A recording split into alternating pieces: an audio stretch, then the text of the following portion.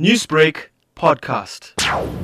I'm visiting with colleagues from throughout our mission to focus on our work through our PEPFAR program, the President's Emergency Plan for AIDS Relief, and our efforts to partner with the South African government and civil society in combating HIV and AIDS. What would you say is South Africa's health challenges so far? Incidence of HIV and AIDS here in South Africa is very high. So our commitment is to partner with South Africa in combating this very challenging public health issue.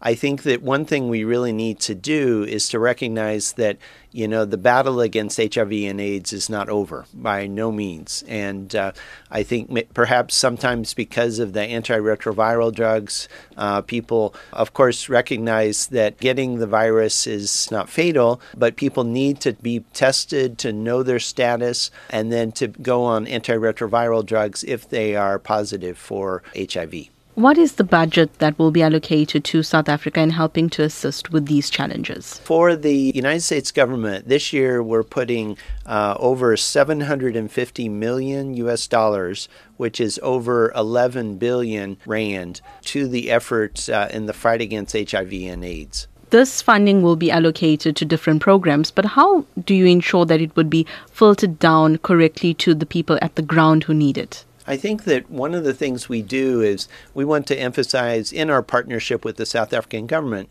that it's important that we are trying to access and share this information and these programs with everyone throughout South African society. And here in KZN, it's very important to focus that in many ways this is the epicenter of the epidemic. Here in eThekwini district especially is where the incidence is highest, the number of people who have HIV is highest, and we need to work together to combat it. But we are committed to the goals of trying to have everyone tested. Under the different administrations, the US administrations, has there been a vast change in funding that has been allocated to South Africa to tackle HIV and AIDS and through the PEPFAR program? There has been bipartisan support from Democrats, from Republicans.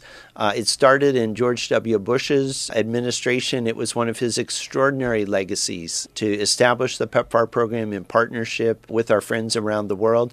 It was continued under President Obama and now under President Trump. So it's something that is strongly supported by different parties. The investment that we're doing this year is larger than it's ever been before.